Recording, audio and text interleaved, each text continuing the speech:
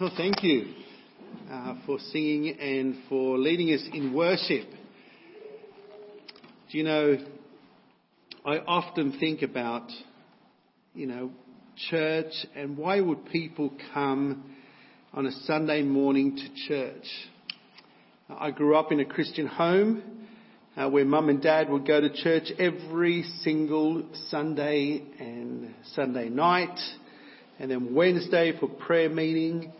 And as I grew up, I used to think, well, why would that be? Well, what is going on that people would want to come to church? I knew that God was real because I saw it in my parents. I knew that God had transformed lives because I saw it in people around me. And yet I felt so distant from God in my own personal life. You see, there is a story to be told. Every single person has a story.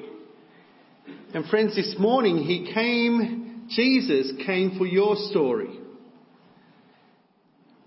He came for your wounds. To show you what love is. You see, He looks at you, He looks at me, and He sees us as we are. And we all need to be reminded that God has a plan and He has a purpose and He has something to share with us. You see, today we're grateful that we can gather today in this great country of ours, that we can sit here at peace, knowing that we won't be persecuted for gathering in the name of Jesus. And I understand that in some churches across Australia and around the world, that there are people occupying every square inch of their building, where people are gathering to celebrate and to proclaim that He is risen. So I'd like to greet you in the name of all the Christians, whether you're from Paraguay, from the Philippines, or whether you're from Europe or the United States or from New Zealand or from Asia. May I greet you in the name of all Christians, asking that God's power, praying that God's love and God's presence will speak to all of us individually this morning. You see, we can so easily forget that God is writing a story. A unique story. A unique, never before story written in each of our lives. You see, today we're sucked into so much detail, aren't we? We're sucked down into the details of the day. Humdrum of the busyness, the coming and the going, the bill paying and the boss pleasing, all the activities of life, that we forget that God is up to something grand for each of you and each of us this morning. With no exception, God has a plan and purpose for your life and my life. See, it's interesting that life has so many starts and stops and fits and turns, and we have a cemetery in the same block as a playground. We have weddings sharing the same calendar with funerals. We look for a storyline that's threading all of these days together, and it can be sometimes confusing. And if the confusion's not bad enough, friends, what about the conclusion? We die.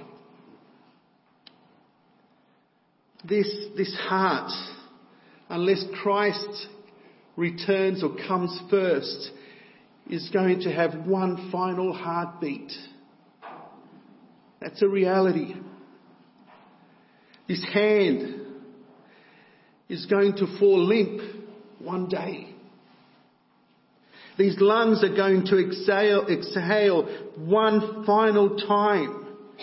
Friends, we all will die. No one escapes death. Death, one man said, is the most democratic institution on earth. It allows no discrimination. It tolerates no exceptions. The mortality rate of mankind is the same world over, one death per person. Or as the psalmist, he would write and ask this question in the Bible: what men can live and not see death? Or save himself from the power of the grave? Young and old, good and bad, rich or poor. No gender is spared. No person is exempt. The scriptures in Ecclesiastes chapter 8 verse 8 says, no one has power over the day of his death. No genius, the rich, poor, no one outruns it. Not one person. No one outsmarts it. Whether you're Julius Caesar, whether you're a royal, whether you're someone famous or not famous, we will all one day die. It's interesting, I found this stat just earlier this week. Nearly 2 people a second die. More than 6,000 people an hour will pass away. 155,000 people every day. About 57 million people will die every single year. We all die. And no matter what you do, you can have the finest surgeon, the best doctor, who might enhance your life, but he or she cannot eliminate our death. You can pop all the pills, eat all the greens, never smoke, never drink, exercise every single day. You might improve the quality of your life here on earth, but you never eliminate the inevitability of death. Well, isn't that a bummer? What an introduction, Rodney. Thanks for coming to church.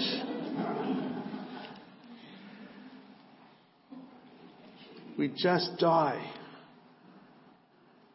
Or do we? Amen. What if this is just the first step? What if this is just the first chapter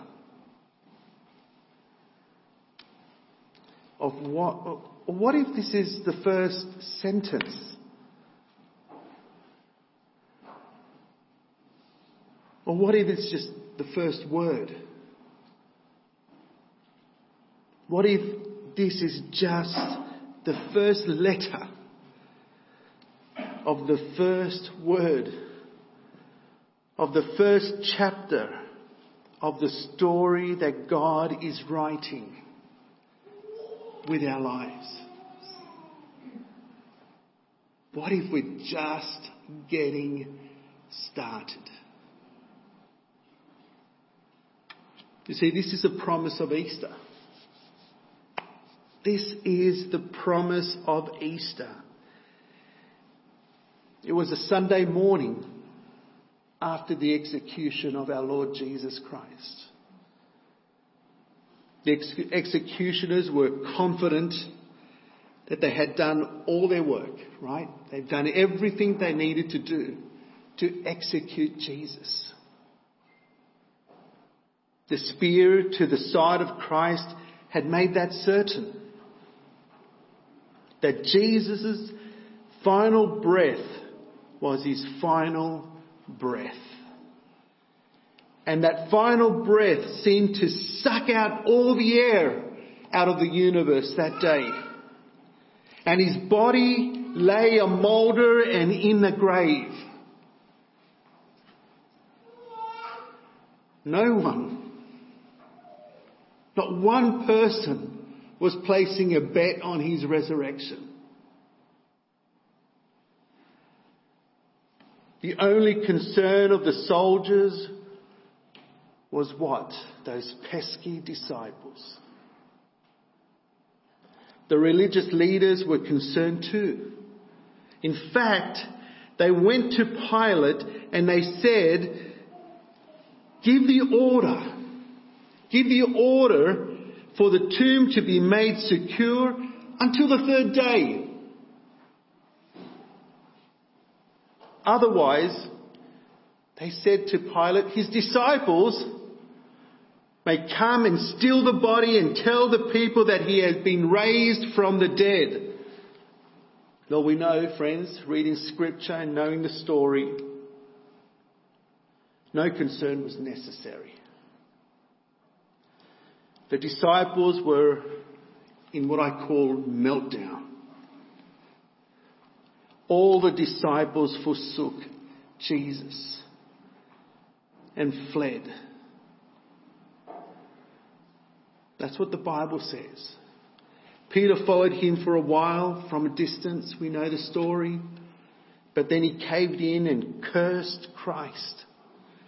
John, the beloved disciple, followed Christ all the way to the cross and witnessed the crucifixion. We know that by what the scriptures tells us. But there is no indication whatsoever that even John, was expecting a resurrection. And the other disciples, well, they were hiding in every single cupboard and corner across Jerusalem for the fear of a cross that bore their name. And on Saturday night, it seemed like the enemy had won. It seemed hope caught the last train, to the Central Coast. I don't know where you like going. And when the women came on Sunday morning, we read earlier, they did not come, I think we forget about this, they did not come to talk to Jesus in the cemetery. They came to embalm the body of Jesus in the cemetery. But this is what I love about Scripture and how God unveils His story. See, God had other plans. For that's when God, He rocked that cemetery. There was a violent earthquake, the Scripture tells us. For an angel of the Lord came down from heaven and going to the tomb rolled back the stone. And this is what I love about Scripture. Picture this. He sat down. The angel of the Lord sat down. He sat on it. His appearance, the Scripture tells us, was like lightning. His clothes were white as snow. The guards were so afraid of him that they shook and they became like dead men.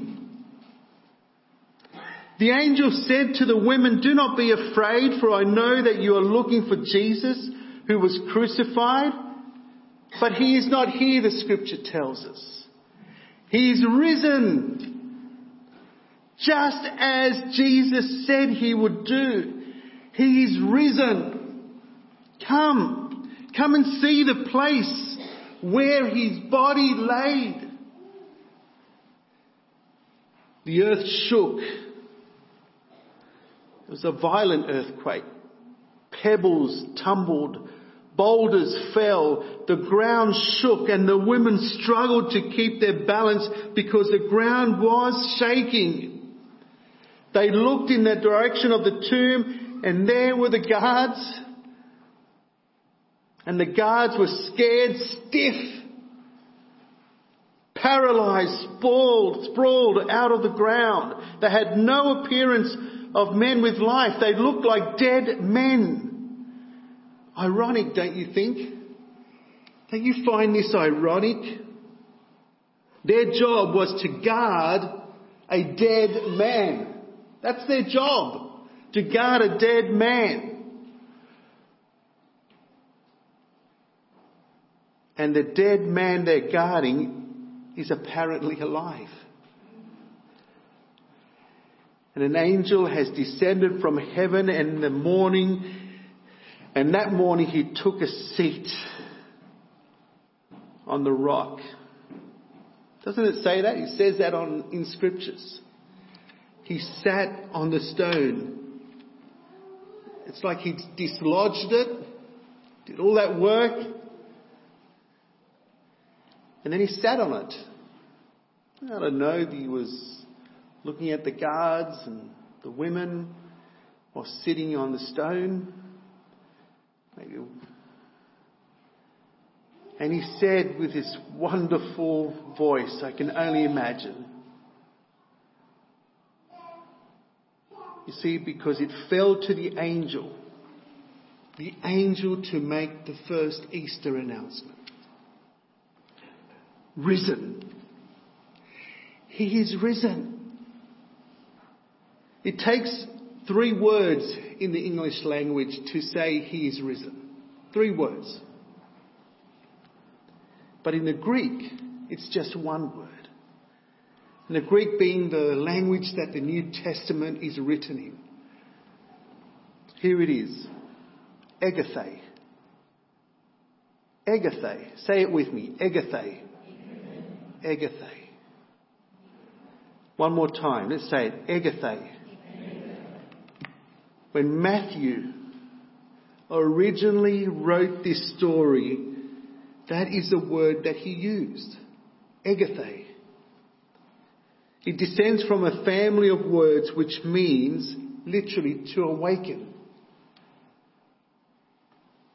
It's an odd word in a cemetery. Right? We think of a cemetery as a place to rest, to go to sleep. But the angel says, oh, hold on, he is risen. Egathe. Egathe. So much relies on this word egathe. So much validity. It is this egathe, because if this egathe did not happen, then it would be a joke. It would be a hoax. And all of Christianity collapses like a poorly told joke.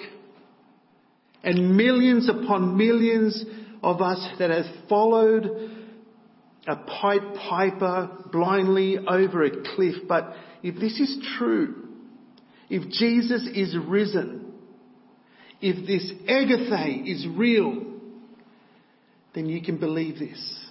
Then I can believe this, that Jesus descended into the coldest cell of death's prison, and he allowed the warden, just imagine this with me as I share these words, allowed the warden to lock the door and smelt the keys in a furnace.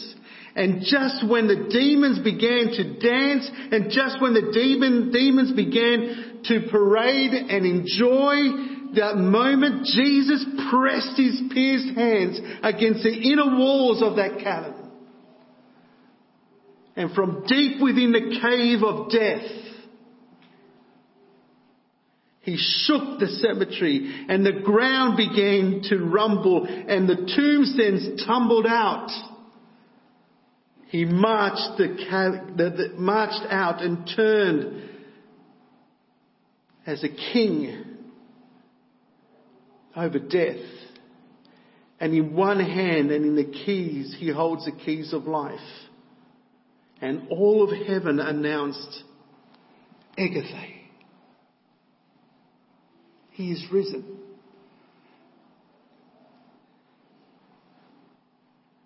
That's the answer. Egathe. Not risen from sleep. Not risen from slumber. Not risen from just being unconscious. Not risen from confusion, not spiritually raised, but physically raised. You see, the women, they did not see a phantom. They didn't experience a sentiment. They saw Jesus, and Jesus, what did he do? He assured them. It is I, myself. On the road to Emmaus, what happened? The two disciples to whom Jesus appeared, they saw a pilgrim just like them, walking. They didn't know who he was at first, but they didn't think he was a ghost. His feet was touching the ground. He didn't levitate as he walked. He wasn't a ghost. His hands broke bread. We know this. We read it in Scripture. When Mary saw Jesus in the garden, who did she originally think he was? Who remembers? A gardener.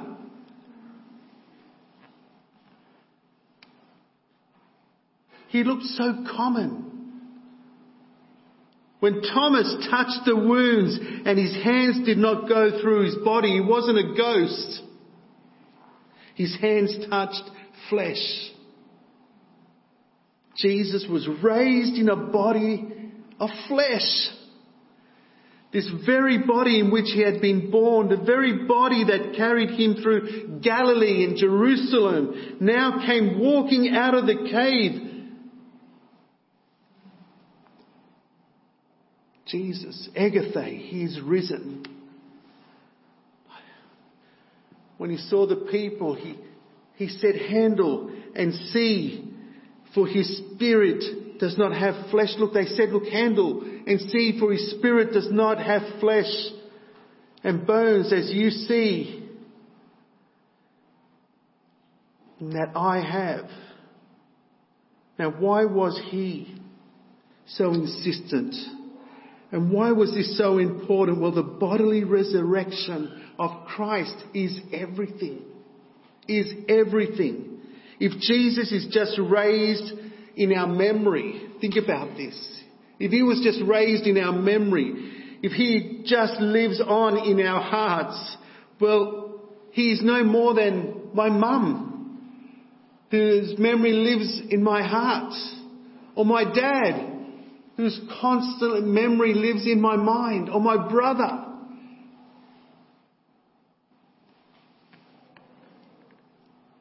But their body is buried.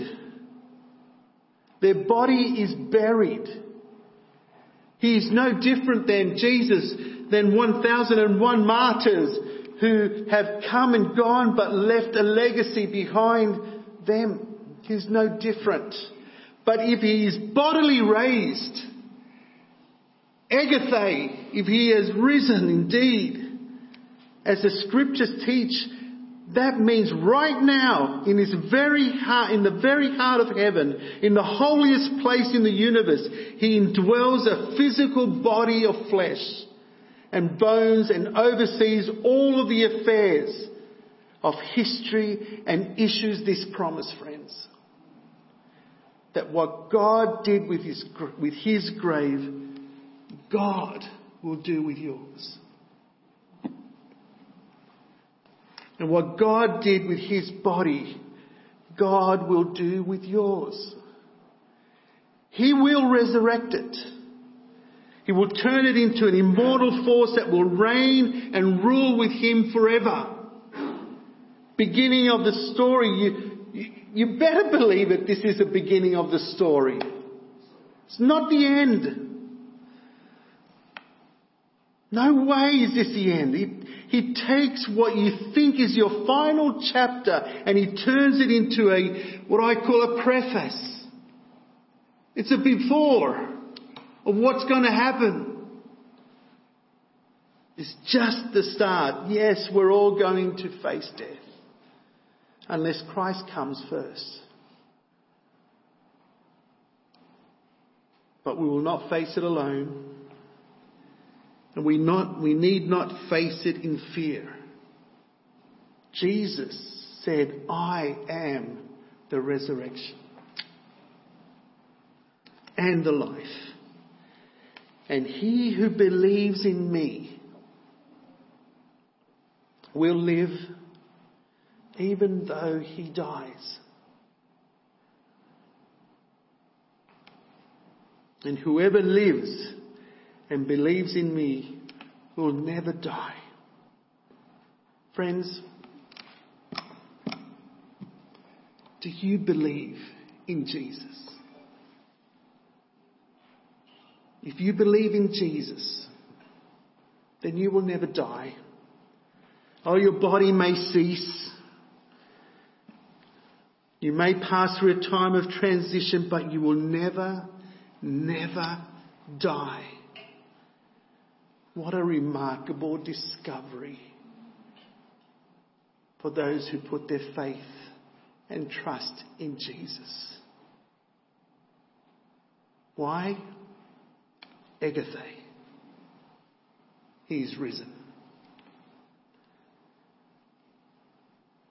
Everybody on earth is telling you how to improve the quality of your life, eh? I mean, you see it everywhere. Commercials, diets, join this gym, try this, do that.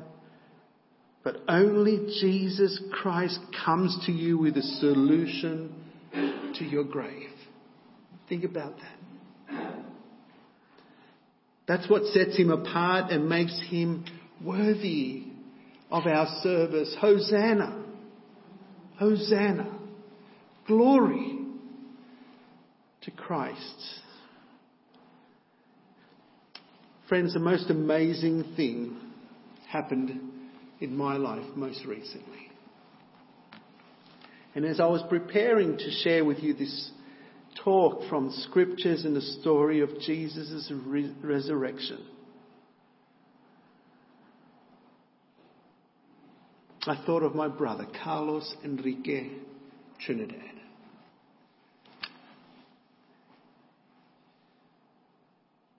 It was on a Monday. I got a call from the home that he lives. You see, Carlos was born with special needs. All right, special needs. He was pronounced dead when he was born, and they brought him back to life after 7 minutes. But he had suffered brain damage. And so he grew up in an environment not very normal. As you can imagine, our whole family became Carlos's carers. I grew up looking after Carlos. Middle of the night, when Carlos would wet his bed, Dad would work, shift work, and Mum was not well or whatever reason, it was my responsibility as an 8-year-old to take care of my brother. Going into school, and as a young man, for many, many times I had to shower my brother, change him, brush his teeth, feed him. And then one day I get a call after, you see, my parents had passed away. Both had just recently passed away, and Mum died of cancer. My dad had a heart attack. And so we had put Carlos into care, into a carer's program, and he lived in a home about 5 minutes away from me. So it wasn't too far. I would have breakfast with Carlos most days. And if I couldn't have breakfast, I would have dinner with him or lunch. I'll sneak away on the weekends. It was very hard to find a church for Carlos that made sure he had a ramp and just to get him into the church building. But we found one, and sometimes I would take him to church with his carers. But one day I get a call saying that Carlos is not eating. He's not eating and he's not himself. So I go over to the house and I see him there, and I said, you know what? He doesn't look well and he's complaining of a headache. So I said to the carer, I said, John, let's call a transport and let's get him to hospital just to make sure that he's okay. Because I think he had a UTI, a urinary tract infection, so he had a bit of a fever. but he just didn't look well. So we get him to the hospital. They do blood tests, and sure enough, they find that he's got a UTI, and so they start the antibiotics. But Carlos, he doesn't say much, but when he talks, he never complains, all right? He never complains. He never once could remember him complaining. But he was complaining of a headache. And so he was doing this in the back of his head, and I said, "Are you okay?" And he goes, "My head hurts, my head hurts." And I said to the nurse, he might be coming down with something. Can we give him a couple of Panadols? Sure enough, an hour went by, but he's still complaining about his headache. And I asked the doctor, while I was with him, I said, "Can we just check, make sure that he's complaining about a headache?" And Carlos never complains. They take him out to do a MRI scan and a CT scan with and all those things. And right away the doctor comes back and he says, "Your brother has a huge tumour in the back of his brain. Just back here, and it's connected to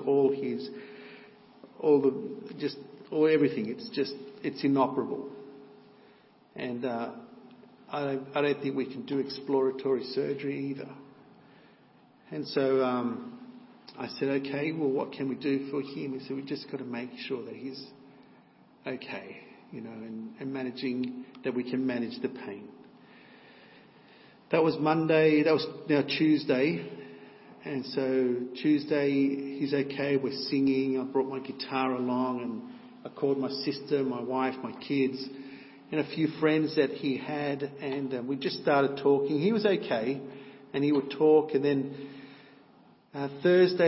Wednesday would come, and he's just not doing better. Now they're giving him higher dose of morphine, but there's something about the medication that happened that I've never experienced before. It kind of brought Carlos back to, I don't say, he just had something happened that he seemed okay. And he was talking, and he was saying, and I'm not exaggerating, friends, when I say this. Okay? I'm not just giving you a story. But I was sitting there, and he says, "I see Dad and I see Mum." And then my wife is sitting with me, and she's singing one of the favourite songs that he had that my mum used to sing to him as a boy. And he would sing louder and louder. And then he would be smiling, and my brother couldn't walk. And so he says, I'm going to walk to Mum and Dad. And he's saying these things. I'm not exaggerating. I'm sitting there, and the nurse saying, sometimes when you give this type of medication, they hallucinate and all these things. Well, there's no way he's hallucinating. I know that. But then I saw it on Christmas Eve. I saw him exhale his last breath as his spirit left his body. Friends, it was something amazing. It was something truly out of this world.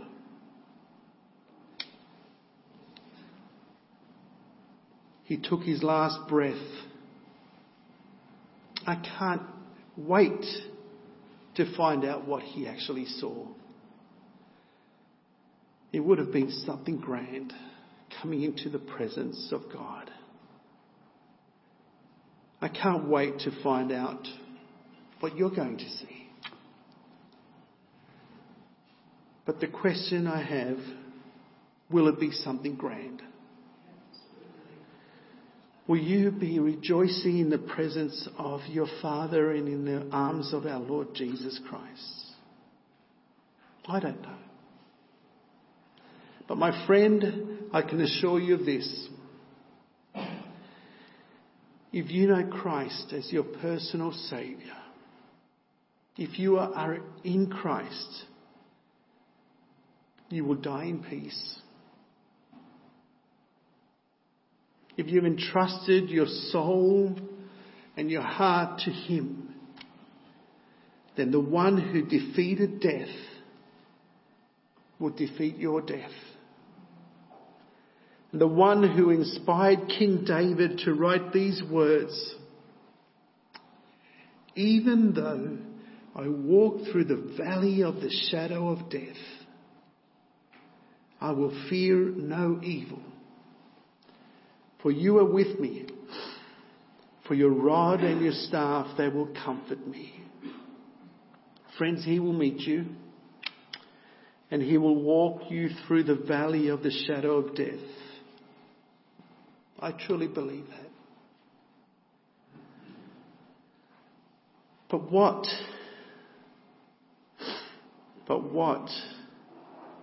if you've never entrusted your soul to Christ? And I know there are people here who have not.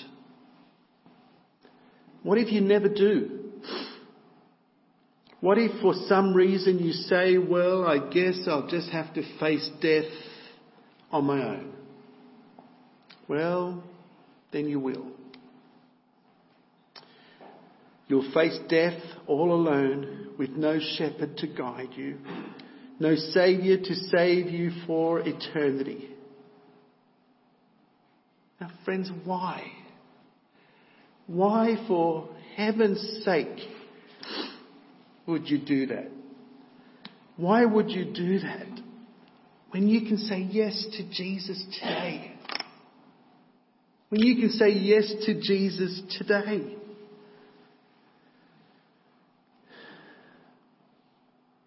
No one can do it for you, and no one can keep you from doing it.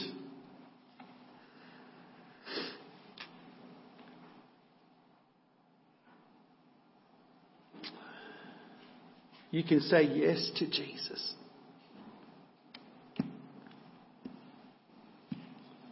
And when you do, then the last day on this earth will be the best day of your life. It becomes the best day of your life. If that's not the oddest thing, and what everyone else fears is maybe not what you want yet, but you don't dread it either. I love this illustration as I close. Winston Churchill. He planned his own funeral.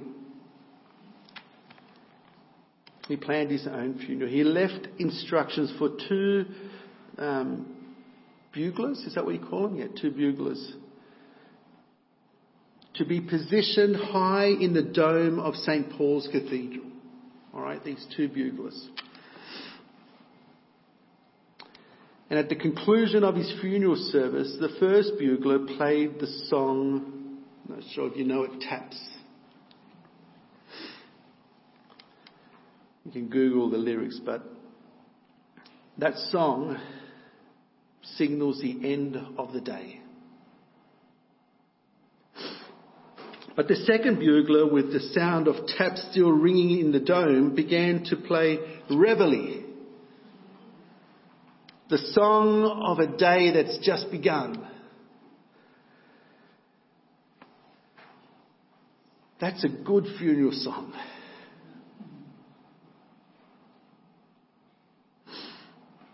For the Christian, that's a good funeral song. Because in the hands of Christ, the cemetery becomes a place where we're not going, where we're not where we're to go to die. But it's really the place from which we'll be called to live. Called to live. Our corpses will get to their feet. And we will wake.